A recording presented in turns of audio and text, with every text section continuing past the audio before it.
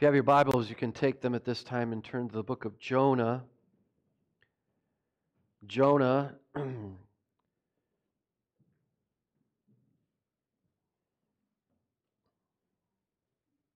chapter 2. Jonah chapter 2.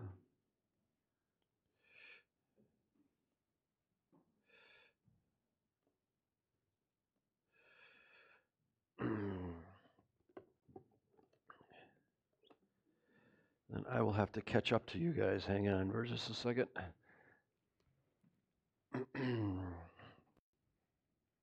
Verse 5 is where we're at. We dealt with this a little bit, but not wholly or thoroughly.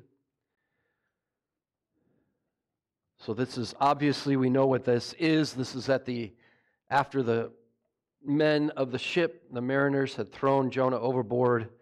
This is Jonah's prayer during that time.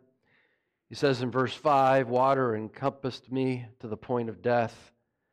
The great deep engulfed me.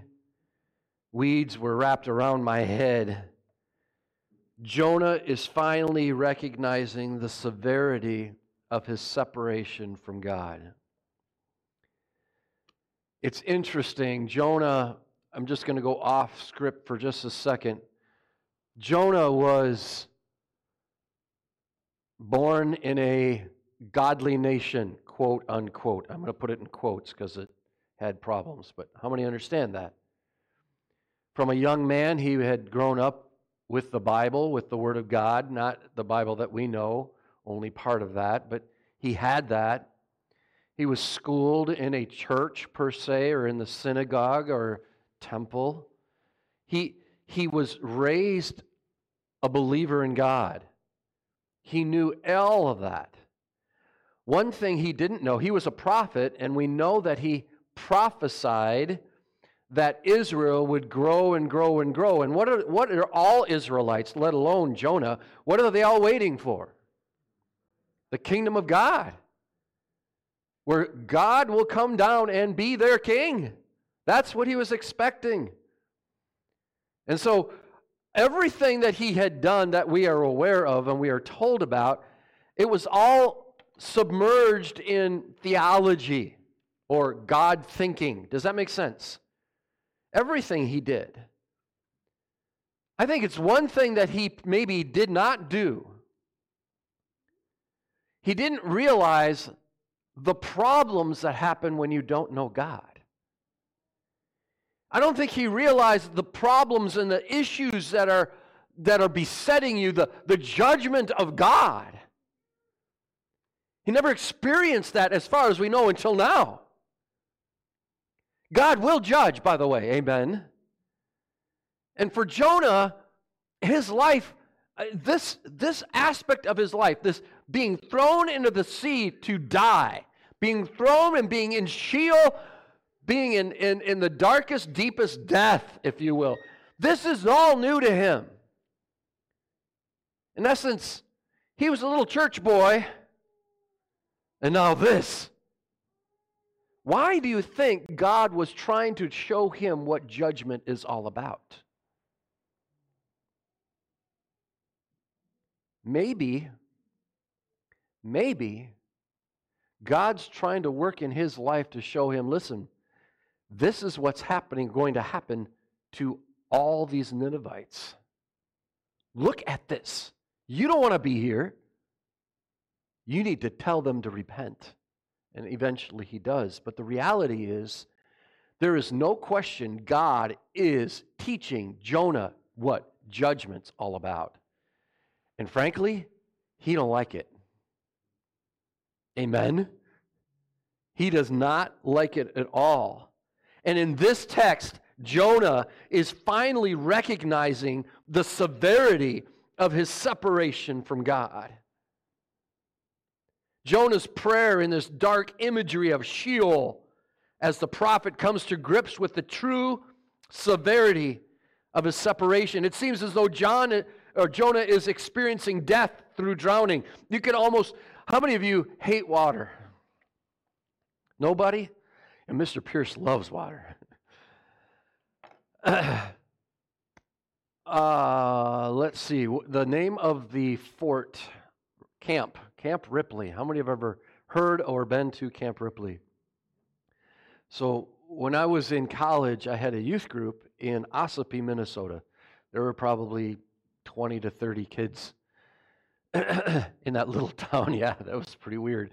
But they came from everywhere. But we went down the St. Croix River and ran into the Mississippi at Camp Ripley, and then that's where we were going to get out. So we told the kids, if you can't swim, you have to wear your life jacket. How many kids obey that?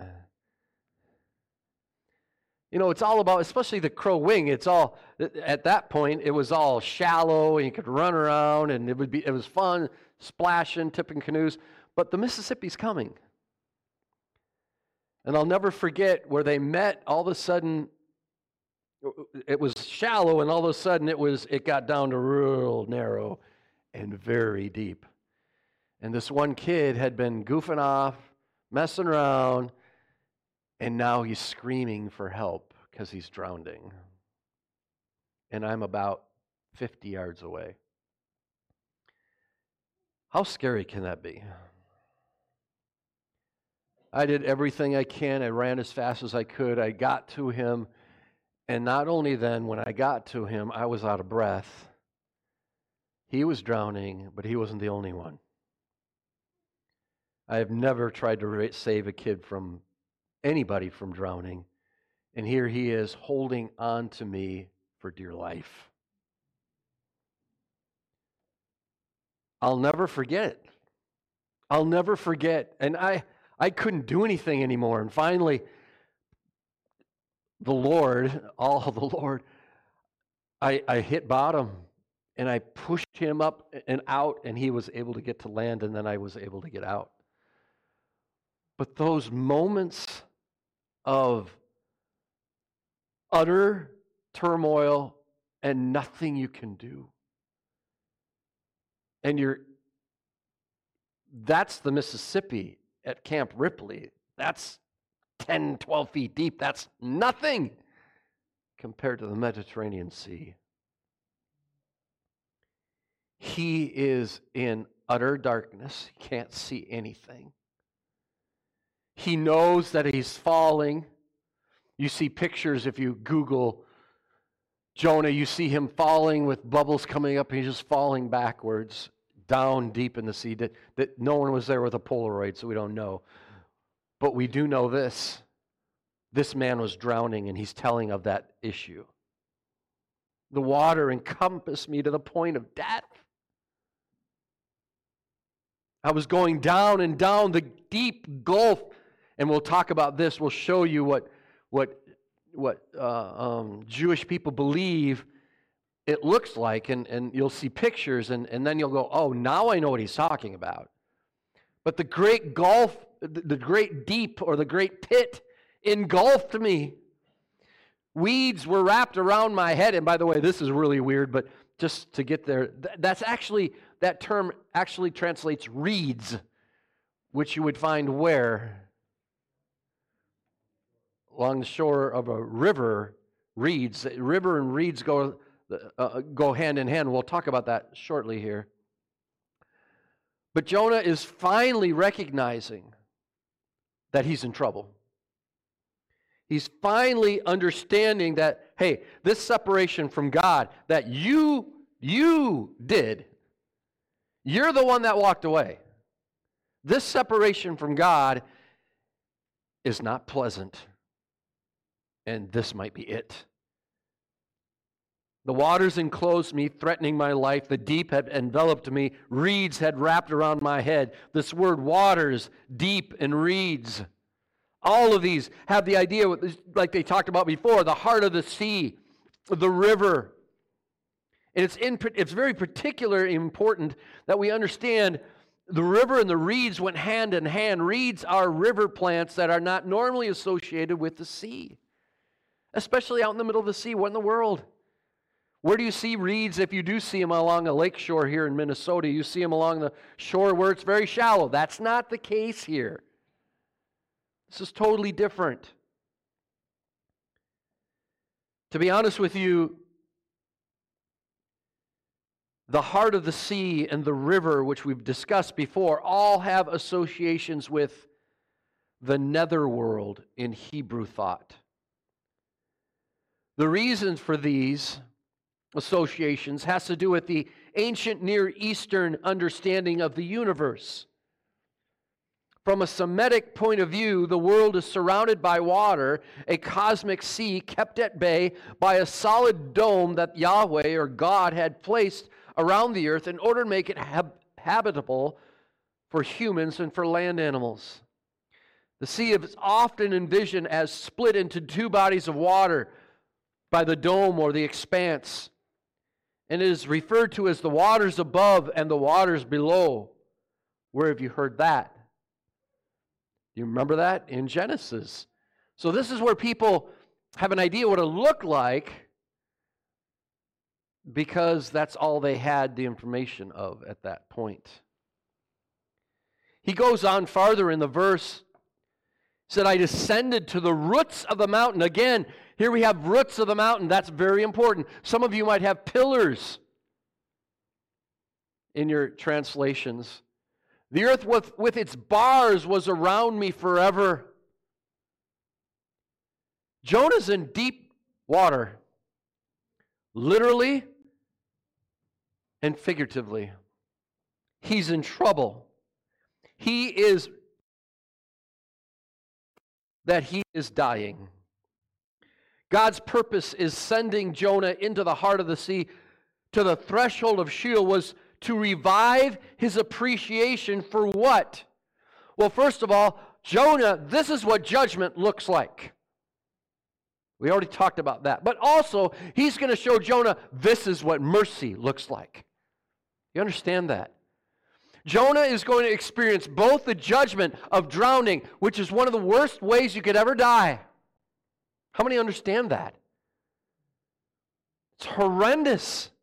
This is where he's at. And yet, can you imagine having the people you call their enemies in some fashion pick you up and throw you into the sea? That couldn't have been very pleasant either. And then as you're drowning, feel like you're going to Sheol, to the abyss, to the pit. And as you know and I know that this sea serpent, this creature, swallows him. I can't think of a worse judgment. Especially, and by the way, I don't like swimming as much as I used to. As a youth pastor, I loved it until that moment, and then I kind of let's stay by the shore. I never want to be responsible for bringing home a non-breathing child. Can't imagine that. Jonah described the experience of being caught in the undertow of the stormy sea in terms of undergoing a river ordeal. You see, in Jewish thought, in Mesopotamia thought, a river flowed through the bottom of the sea and served as the threshold to the underworld. So, in essence, you have the ocean, and then you have the river underneath, and that river takes you to Sheol. How many understanding Jewish thought a little bit like that? Hopefully that's helpful. I'll show you a picture shortly. Well, I might as well do that now. So in their thought, as best as we can, you have the earth, the mountains, the pillars of the earth. You see those down in the ocean. Matter of fact, when you start dealing with this stuff, flat earthers come to mind. They had no idea, okay? They didn't understand. So this is how they viewed it. You can see Sheol. I'll try to get a pointer laser on here. Oh, very good. So you have the earth. Sheol is within the earth. These are the oceans here, but then in here is a river that takes you to the pillars of the earth to Sheol. This is their thinking. This is how they think that they're going to die. And what after death is. Now, by the way, many of us say, well, that's dumb. Well, so is your idea about how you're going to die and what happens. We don't know. All we know is, as a Christian, to be absent in the body is to be present with the Lord. Amen. David said, I'm going to go to death with you. What does that look like? The only thing we have a picture of looking like is the rich man and Lazarus. And we don't even there have a picture of what it looks like, except that they could talk to one another. And then in the end of that, I believe there is no more holding place because Jesus Christ led captivity captive. He took them all away. They're all with him. Regardless of the point, this is the understanding that they have, and it's important that we understand that. No wonder he's talking about, and this was very interesting, no wonder he's talking about mountains, pillars. No wonder he's talking about the abyss. He's talking about Sheol. He's talking about going to Sheol with the rivers. But what's interesting, too, is the foundations of the earth, which are the pillars of the earth. They believe it. Earth sits on pillars. And that river takes you into the pillars and then into Sheol. There's also, look what there's there. A sea creature. This was their mindset. This is what they thought. And it's the first time I saw these pictures and understand these pictures. So I'm no expertise on these, but it does give us understanding of what's going on in Jonah's mind, does it not? Does Jonah think he's dying? Absolutely, 100% yes. He absolutely does, and he believes that he's being separated from God, and he believes he's going to Sheol, and he believes I'm done. I'm totally separated from God. Now let me ask you, have any of us felt separated from God?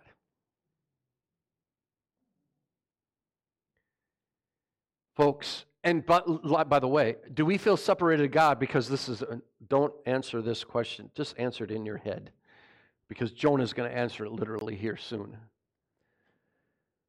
But isn't it true that separation from God isn't God? It's us. True? That separation from God is us. When we feel alone, it's because we've been away from him. And Jonah, it's the same thing, except Jonah's going to come up with this legalistic, pious attitude that is beyond the pale. And to be honest with you, all of us have had it. And we'll see that later on. So, the trial by river ordeal that Jonah is going through was a phenomenon in the ancient Near Eastern in which the accused was plunged in the river and his fate was determined by whether or not he could withstand the rushing waters. And Jonah now, being under the sea, in this river, quote unquote, he is now without hope. He can't sleep this one off. He can't run away to Joppa. He cannot get on a ship. He cannot flee on a ship. He cannot sleep over the storm. He is totally undone. He's at the very bottom, both literally and figuratively. This is it. That's why I truly believe the reeds are involved in here. Their presence makes sense when you understand their understanding of the afterlife, or what they would call the netherworld. This descent winds up at the same place in this river that takes them to Sheol. The text then says that he was enclosed, he was enveloped, and he was wrapped. Should we go back there? Look at this.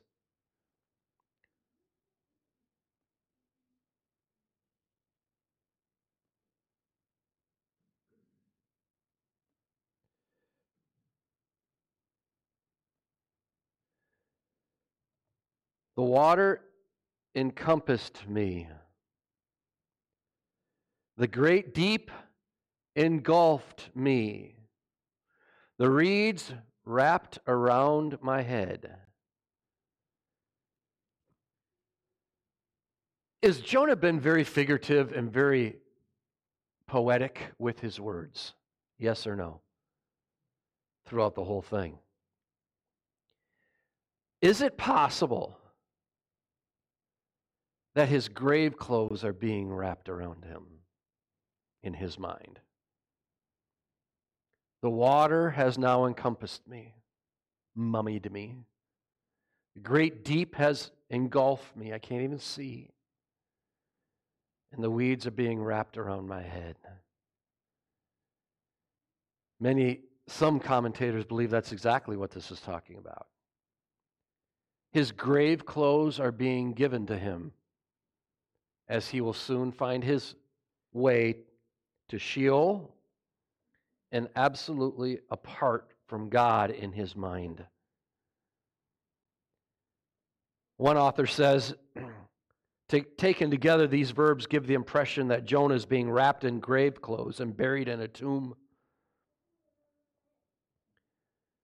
Jonah had wanted death. We see that in verse 3. He's going to want it again later on. But Jonah had wanted death, and so God gave him a near-death experience to wake him up, literally. As the prayer has already revealed, however, upon experiencing this descent to Sheol, Jonah quickly sought for God's mercy. Finally. And in reality, you have to understand that Jonah has been preaching the greatness of the kingdom of God on this earth in Israel. And the vastness, and it was growing and growing and growing. It had grown so big during his time that he had prophesied the growing, and it had grown so big, it was all lush, and everything was great, and everything was wonderful, except there was a ton of sin.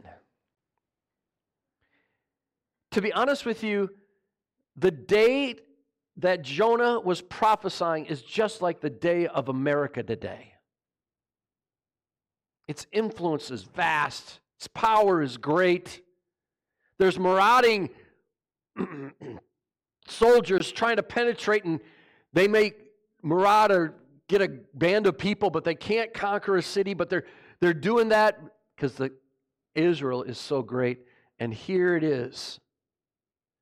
Jonah, for the first, maybe from we understand, the first time in his life, he's recognizing what judgment looks like.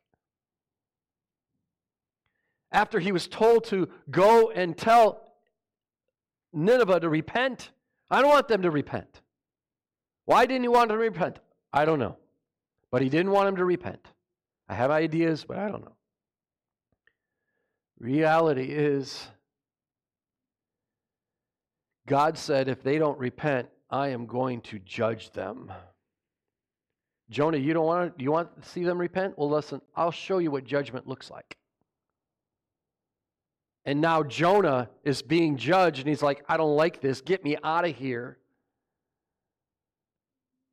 Get me out of here.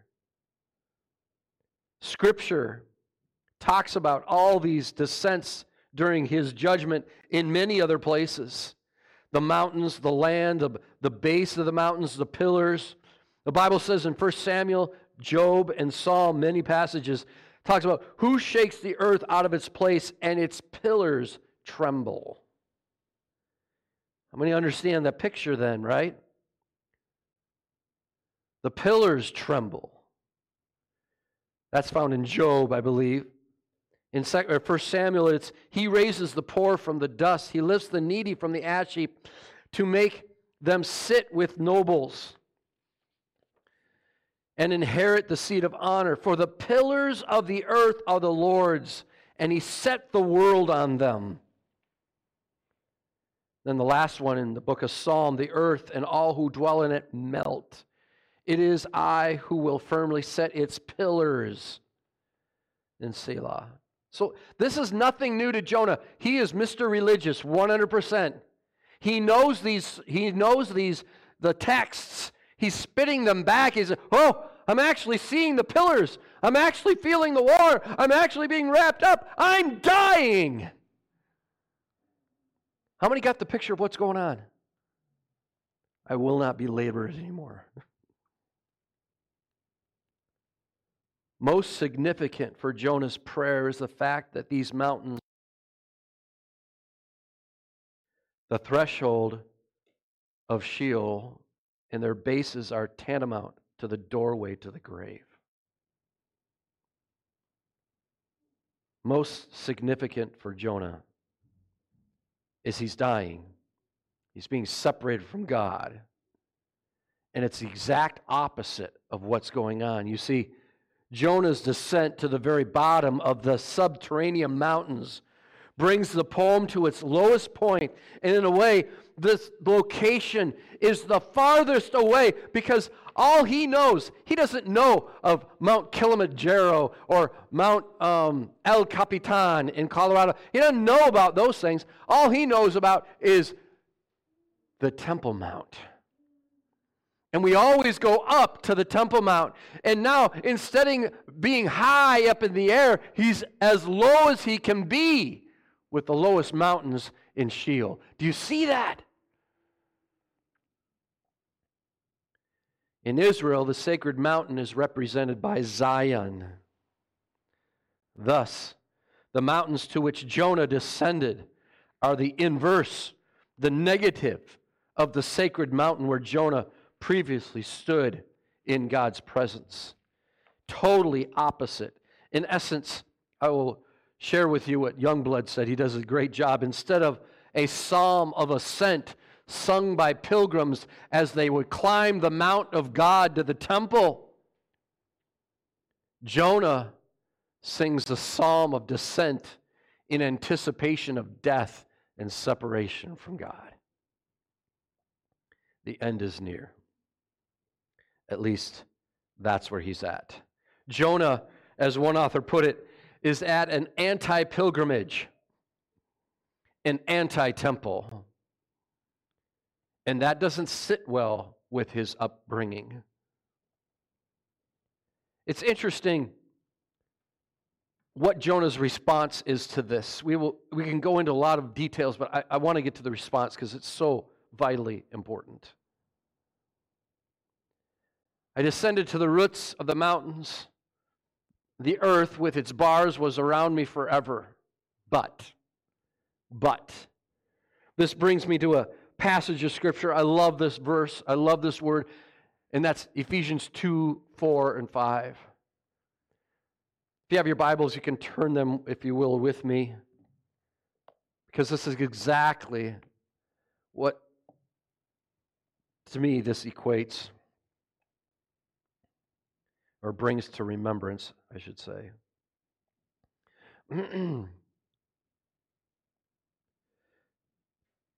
Ephesians 2, and you were dead in your trespasses and sins, in which you formerly walked according to the course of this world, according to the prince and power of the air, of the spirit of this now working in the sons of disobedience. Among them we too are formerly lived in the lusts of our flesh, indulging the desires of the flesh and of the mind, and were by nature children of wrath, even as the rest. In other words, those first three verses tell us how wicked and nasty and horrible we were before God. We were in a whole lot of trouble. Sheol would have been our place, but it would have been the bad side. Jonah is in this similar situation. I'm not saying he wasn't a child of God. I'm just saying he was in a horrible place, as if he was unsaved. And then, look at verse 4 there. But God, being rich in mercy because of his great love, which he loved us. And even when we were in our transgressions, he made us alive together with Christ. Look what Jonah says. But you have brought up my life from the pit, O Lord my God. How many would say, amen, amen, God brought us out of the pit of hell? Amen? Praise God. This same situation is with Jonah. He's like, by the way, Jonah is a goody two-shoes. I really believe that. Religiously. And now he's separating himself from God, and now he's in trouble. So where does he go? He goes right to God. And guess what? God answers. Remember the song, Ain't No Mountain High Enough, Ain't No Valley Low Enough, right? To keep me away from you. Nothing can keep you away from the mercies of God except hell. That is complete separation from God. And this is where he's at. You brought up my life from the pit, O God. Just as Noah's descent was abruptly interrupted as he reached the threshold of the grave, so the distinction of the poem abruptly changes. He says the pit, the Hebrew word pit, derives from the meaning ruin, destruction, annihilation. And thus the idea is it's the corpse's decomposition, the final return to death. I'm heading there. By using this term, Jonah shows how certain he was that death was imminent. Nonetheless, at the last minute, God reached down and retrieved Jonah from the abyss, just like he did in our salvation. Amen. The pit, in fact, and Sheol often occur together in parallel word pair, like Psalm 16:10. For you would never abandon me to Sheol, nor allow your devotee to see the pit, David says. Jonah 7 echoes Psalm 103. I think I've got that right here, Psalm 31. This is very interesting. One of God's signature demonstrations of grace, immortalized in Israel's place. Bless, O my soul, God, who redeems me from the pit of your life.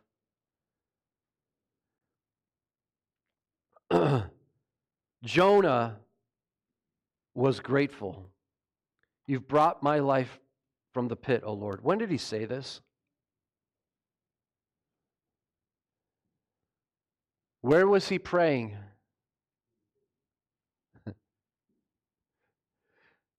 Okay, so you got to understand this.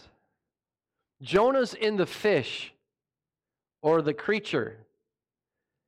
And he says, you have brought up my life from the pit, O Lord my God. This is great. Think about that. I can think of better places that are great, right? But here's Jonah. This is great. You brought me life from the pit. When I was fainting away, I remembered the Lord, and my prayer came to you into your holy temple. Those who regard vain idols, the text says, as he answers this question, those who regard vain idols forsake their faithfulness. Jonah now has an eye problem. What does that mean? Jonah has an eye problem. It's all about him. Here he is, separated himself from God. Here he is going to the bottom of the depths, dying, possibly dead, then brought to life or got saved by the fish in life. Whatever that is, it doesn't matter. That's what's happening. Now he thinks it's awesome to be inside this fish. And that God saved him, and immediately his arrogance, his piousness, and his selfishness come to absolute clarity. While I was fainting away, I remembered the Lord, and my prayer came to you into your holy temple. Those who regard vain idols forsake their faithfulness. In essence, this is what he is doing. While I was fainting away, I remembered the Lord, and my prayer came to you. he notice there is no confession or repentance at all. God's judging him, and what is he? I go to church. I pray. I ain't that bad as those wicked people. Do you see that? It's exactly what he does. I'm Mr. Religious. Look at me. While I was fainting, I remembered the Lord. It was all me. It's focused on him. I remembered the Lord, and my prayer came to you and into your holy temple. I'm this great Christian. Everybody comes to me for help because I'm such a great Christian. We have a problem. I had remembered God's mercy just in time. I mean, that's his attitude. It is at this point that the reader first begins to suspect that Jonah's response to God's gracious deliverance is not all that it should be. Amen. Jonah's emphasis on his remembrance of God is the first clue that his focus is still misplaced. So what is it telling us? God, I had remembered. In the context of Jonah's prayer, they're problematic. First, the poem's abundant use of aquatic imagery and its numerous references to engulfing waters and drowning recall the flood narrative of Genesis. How many say, yeah, okay, we're in the ocean, got it. Water, ship, thrown overboard. Well, not so much except for a dove, or in our terms, a pigeon. Regardless, Jonah functions as a Noah figure. What was Noah's speech? Or in Genesis 8, what do we find about Noah? I mean, is he engulfed in a sea? He's not engulfed as Jonah is, but he's engulfed in all there is water on this earth. All alone, except these stinky animals and family. Woohoo! Think there were fights at that place? I need to get away. Go talk to the hippopotamuses. They'll talk to you. Regardless, what did Noah say? In Genesis 8:1, Noah did not say, I remembered God, as some arrogant speech. He said, God remembered me. God remembered me. Jonah's statement seems ironic because it is an inversion of the flood narrative and its key phrase, God remembers me. Jonah's emphasis is misplaced. He remembered God, but doesn't mention that God remembered him.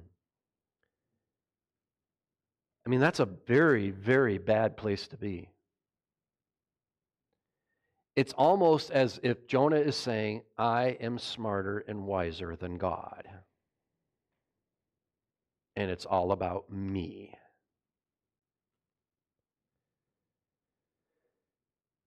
In the context of prayer, the faithful, the other problem with this statement is, in the context of the prayer, the faithful nearly always confess that God remembered them rather than vice versa.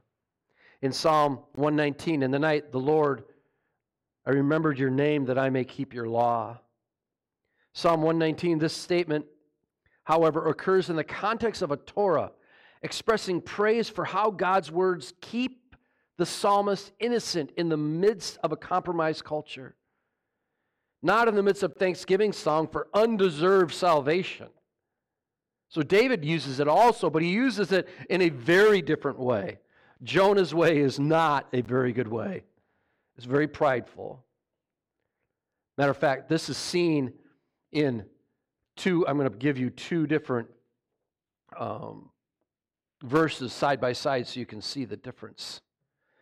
In 1 Jonah 2:9, devotees are useless idols forsaking the experience of mercy. But as for me, with a grateful voice, I will sacrifice to you. What I have vowed, I will pay. David said, I despise those who adhere to idols, useless idols. But as for me, I trust God. I will rejoice ecstatically over your mercy, because you noticed my affliction. You understood my personal distress. You tell me, which one is innocent, humble, and realizing God is great, and the other one is a putz? Would you agree with that? There's no question. One is, hey, I'm Mr. Goody Two-Shoes. I found God again. You're the one that left him, buddy. God never left you. Amen.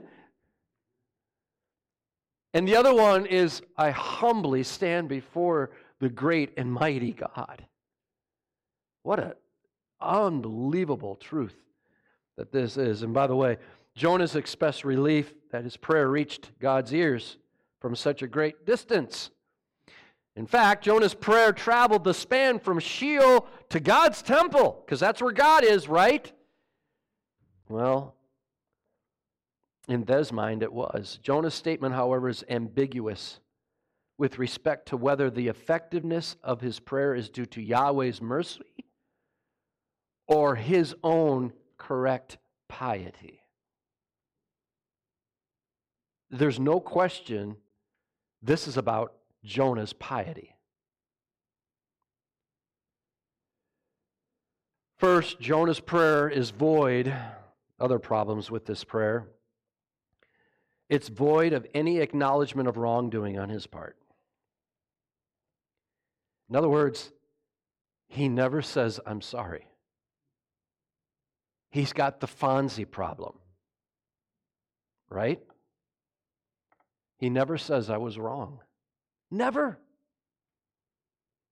It's this arrogant pride that this man has. It is completely lacking of confession or repentance. His prayer acknowledges only that he was in danger. It never delves into the real reason for the circumstance which he was in. And why was he in danger? Why was he in danger? He ran away from God. He disobeyed God. That's why he was in danger. Secondly, the freaking out over the death and crying like a baby betrayed Jonah's emphasis on his piety.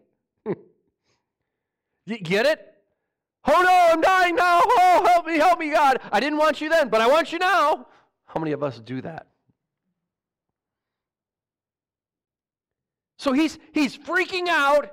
He's getting enveloped in the ocean and in the rivers and the pillars of Sheol's at the door. And then this serpent comes, this creature comes, swallows him whole, and he's crying like a baby. Where was your faith then, Jonah? Would be a fair question, would it not?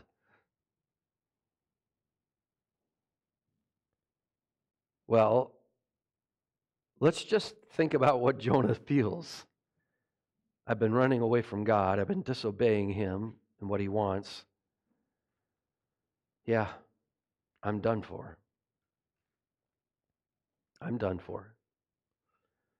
Jonah concludes the phrase with your holy temple back here.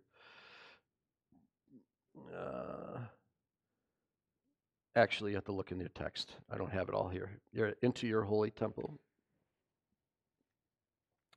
He says, okay, while I was fainting away, I remembered the Lord, and my prayer came to you. You can almost see this guy, as arrogant as can, say this. Into your holy temple, O Lord. And then out of the middle of nowhere, those who regard vain idols forsake their faithfulness. Who is he talking about? Did he just throw somebody else under the bus to God? Yes or no? Yes. He isn't going to throw himself on the bus because he never says sorry. He never recognizes his faults. It's always everybody else.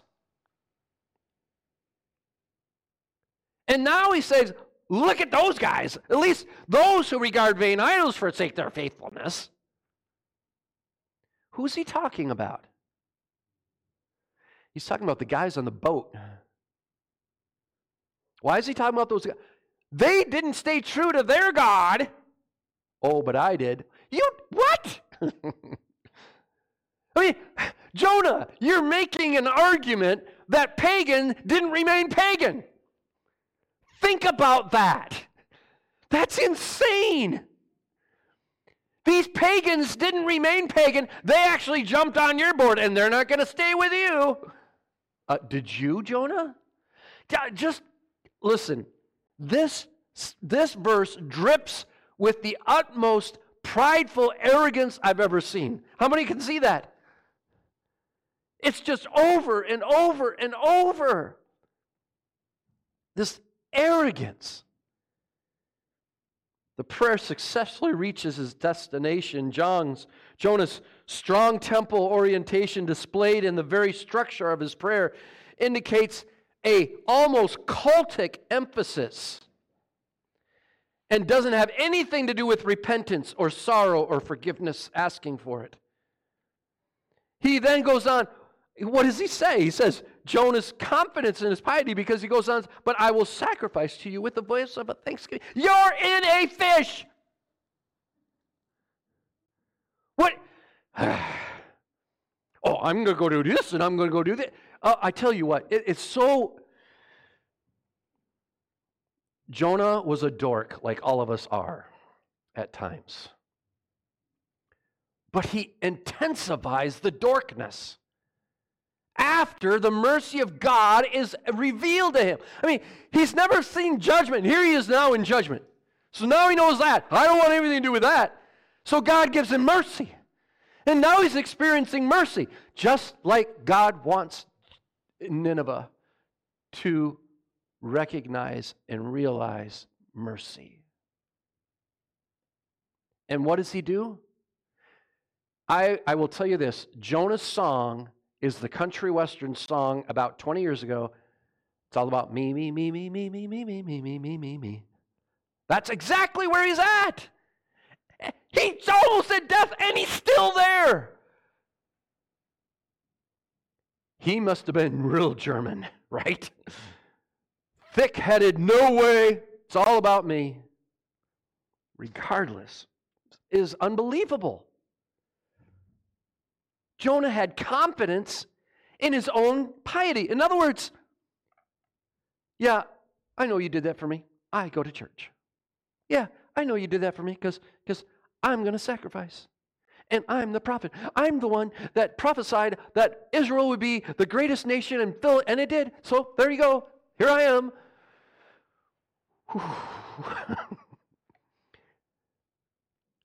How many think that's horrible sin? We at times are the same way. We think greater of ourselves than we ought to. Do we not?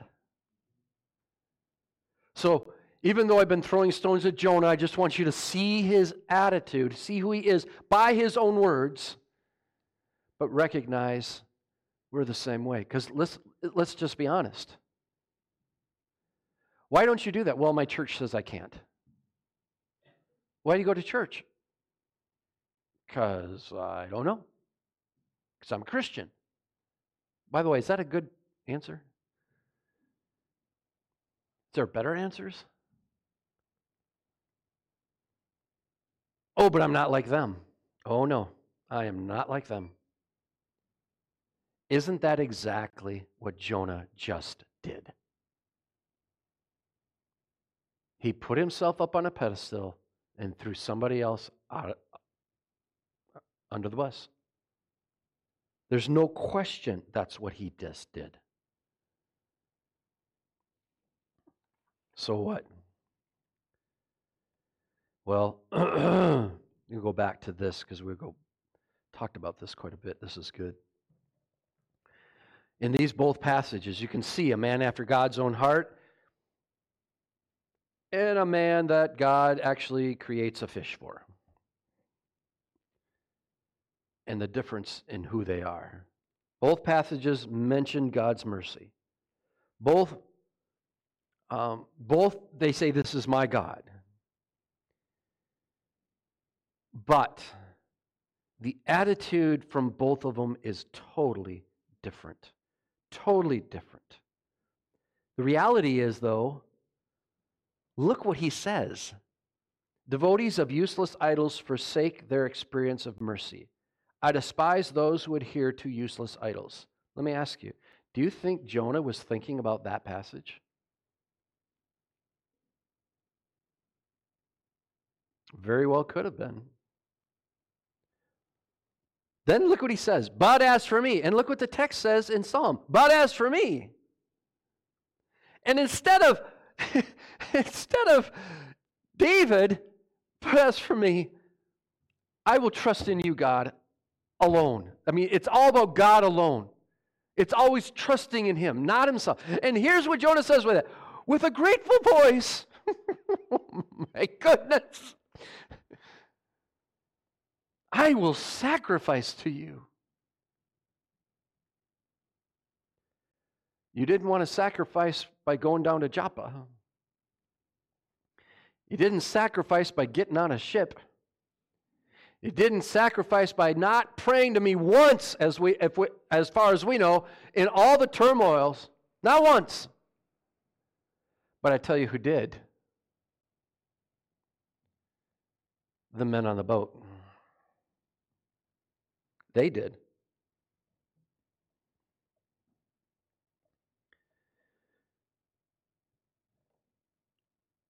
What I have vowed, I will pay. I will rejoice ecstatically over your mercy. Does Jonah have a complex of, I can do all this, it's up to me, it's me? Whereas David says, I will rejoice ecstatically over your mercy. What motivates his rejoicing? God's mercy. You have noticed my affliction. You care. You love. And therefore I'm submissive to you. You understand my personal... You are God. David is putting God high because that's where he is. Jonah is putting God as a trinket almost. In that it's all up to me. It's all up to me.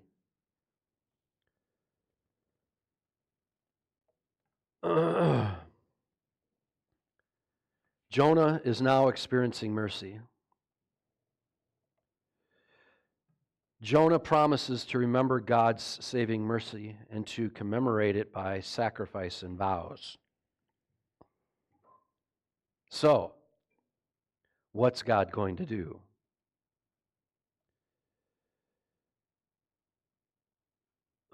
Jonah insists that his own experience of divine mercy will result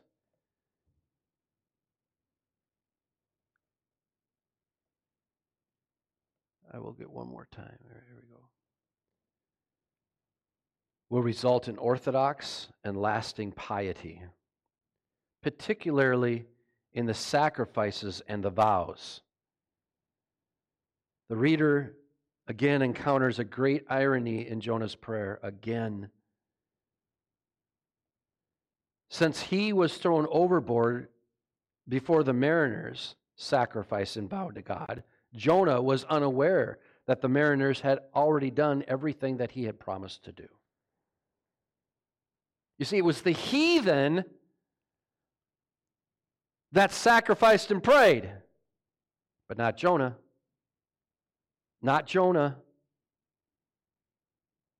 Compounding this irony is the fact that while Jonah promises to offer sacrifice and pay what he has vowed, he makes no mention of submitting himself to the divine commission he was given. Now, we do know that God recommissions him, and Jonah does, in fact, go to Nineveh. The absence, though, of confession of wrongdoing or commitment to repentance demonstrates Jonah's misplaced emphasis. His acts of piety are not irrelevant, but they are misplaced. Does that make sense? They, however, are not enough in and of themselves to ensure change of disposition that Jonah needs, a fact underscored later by Jonah or by God's confrontation with Jonah in chapter 4. The confession and repentance are not foremost in Jonah's mind when he prays. That suggests that the prophet stands in need of, he believes he doesn't need more education. He's good enough. He doesn't need to learn anything. The sacrifices, vows, and even the pilgrimage to Nineveh will all be meaningless without Jonah's progress towards conformity to God's merciful character. And isn't that the story? Isn't that the whole issue? Matter of fact, it is better to than sacrifice. Tell me, it is better to than sacrifice. Did Jonah not get that memo? Obviously not. He would do the things that Christians do, but no, if that's going to be outside my comfort zone, no way. I'm not going to do it, whatever reason he had. I'm not going to do that. And Jonah still doesn't get it. He got thrown overboard. He got eaten by, he thinks he's in shell. Hasn't he been enough? Don't you think he should learn by now? But his arrogance is so strong. Like the Skywalker's father and son, the arrogance is strong in you, Jonah. Right? There's no humility here. None. Zero. It's exact opposite. Let me ask you, does God use him despite his worthlessness? Absolutely. That means God can still use me. It doesn't matter what we have done, the sins that we are in. What matters is, do we humbly obey God? Do we love him? God will use the worst of sinners to get great things done for himself. Amen. In other words, don't give up. God's not finished yet. Amen. He will use you. But secondly, we can look at Jonah and say, what a putz. True? I mean, listen, when he wasn't given his words and everything, that's one thing we didn't know. Now, he's telling you what he thinks. He's writing it down. And you can see the arrogance dripping off of him. Don't you get it, Jonah? Here's the question, do we get it? Do we get it? Too many times we feel superior to other people. Do we not? Yes or no? Absolutely. As husbands and wives, do we ever feel superior? No one wants to shake their heads yes or no. Because if I say yes, that's embarrassing to me. If I say no, my wife's going to nudge me. Right? Is that not right? Oh, man. Despite the shortcomings of Jonah, God used him to see the greatest repentance the world has ever known. The greatest repentance the world's ever known.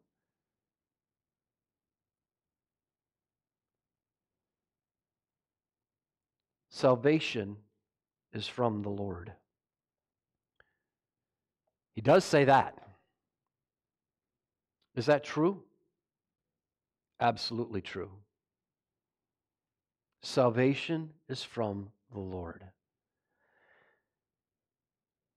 If I were to ask you, we're not going to, well, I will, but I want to hear public answers, but what would you tell Jonah reading this? Would you tell him, Jonah, you need to repent? Yes or no? Jonah, you need to confess.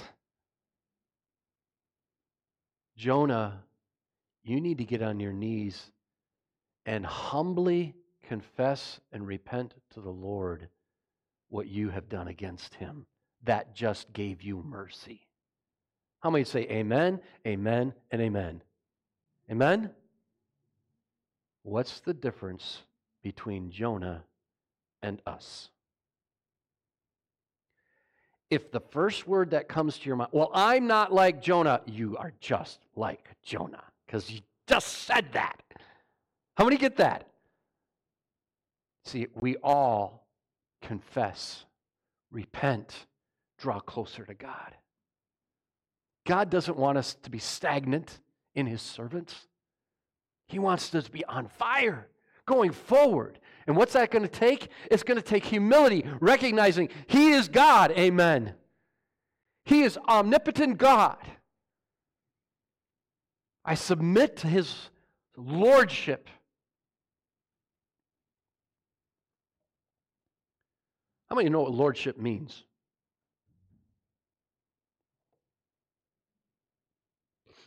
Have you put everything under God's lordship, his control?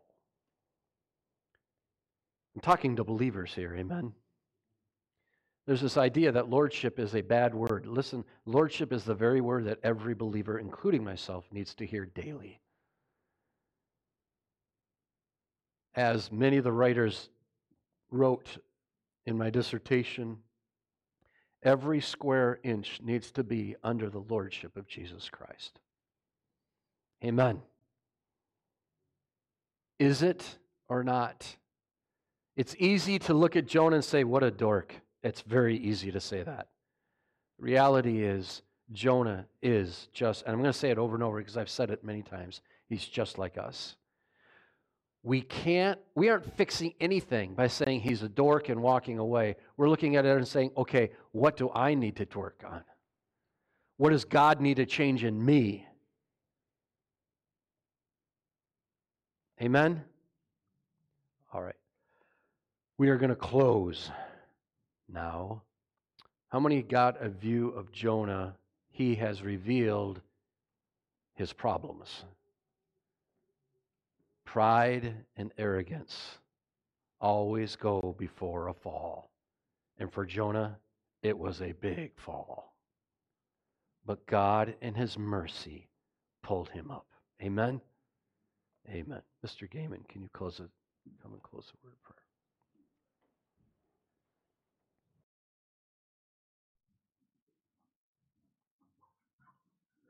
After we close our service today, we'll be staying together for our potluck meal, the end of the month meal, and we'll be staying here at the church for that. Please stand and let me close our time together in prayer, and we'll be dismissed. Father, thank you for your word. Thank you for this account of Jonah. I pray that we would not dismiss it just looking at Jonah's problems and his fleeing from you, but we would make the application here and make sure that we learn from Jonah and that we are a humble people, a people who realizes our dependence on you, and we are quick to confess and repent when we see ourselves straying from you. Thank you, Father, for the time this morning of opening your word. In Jesus' name, amen.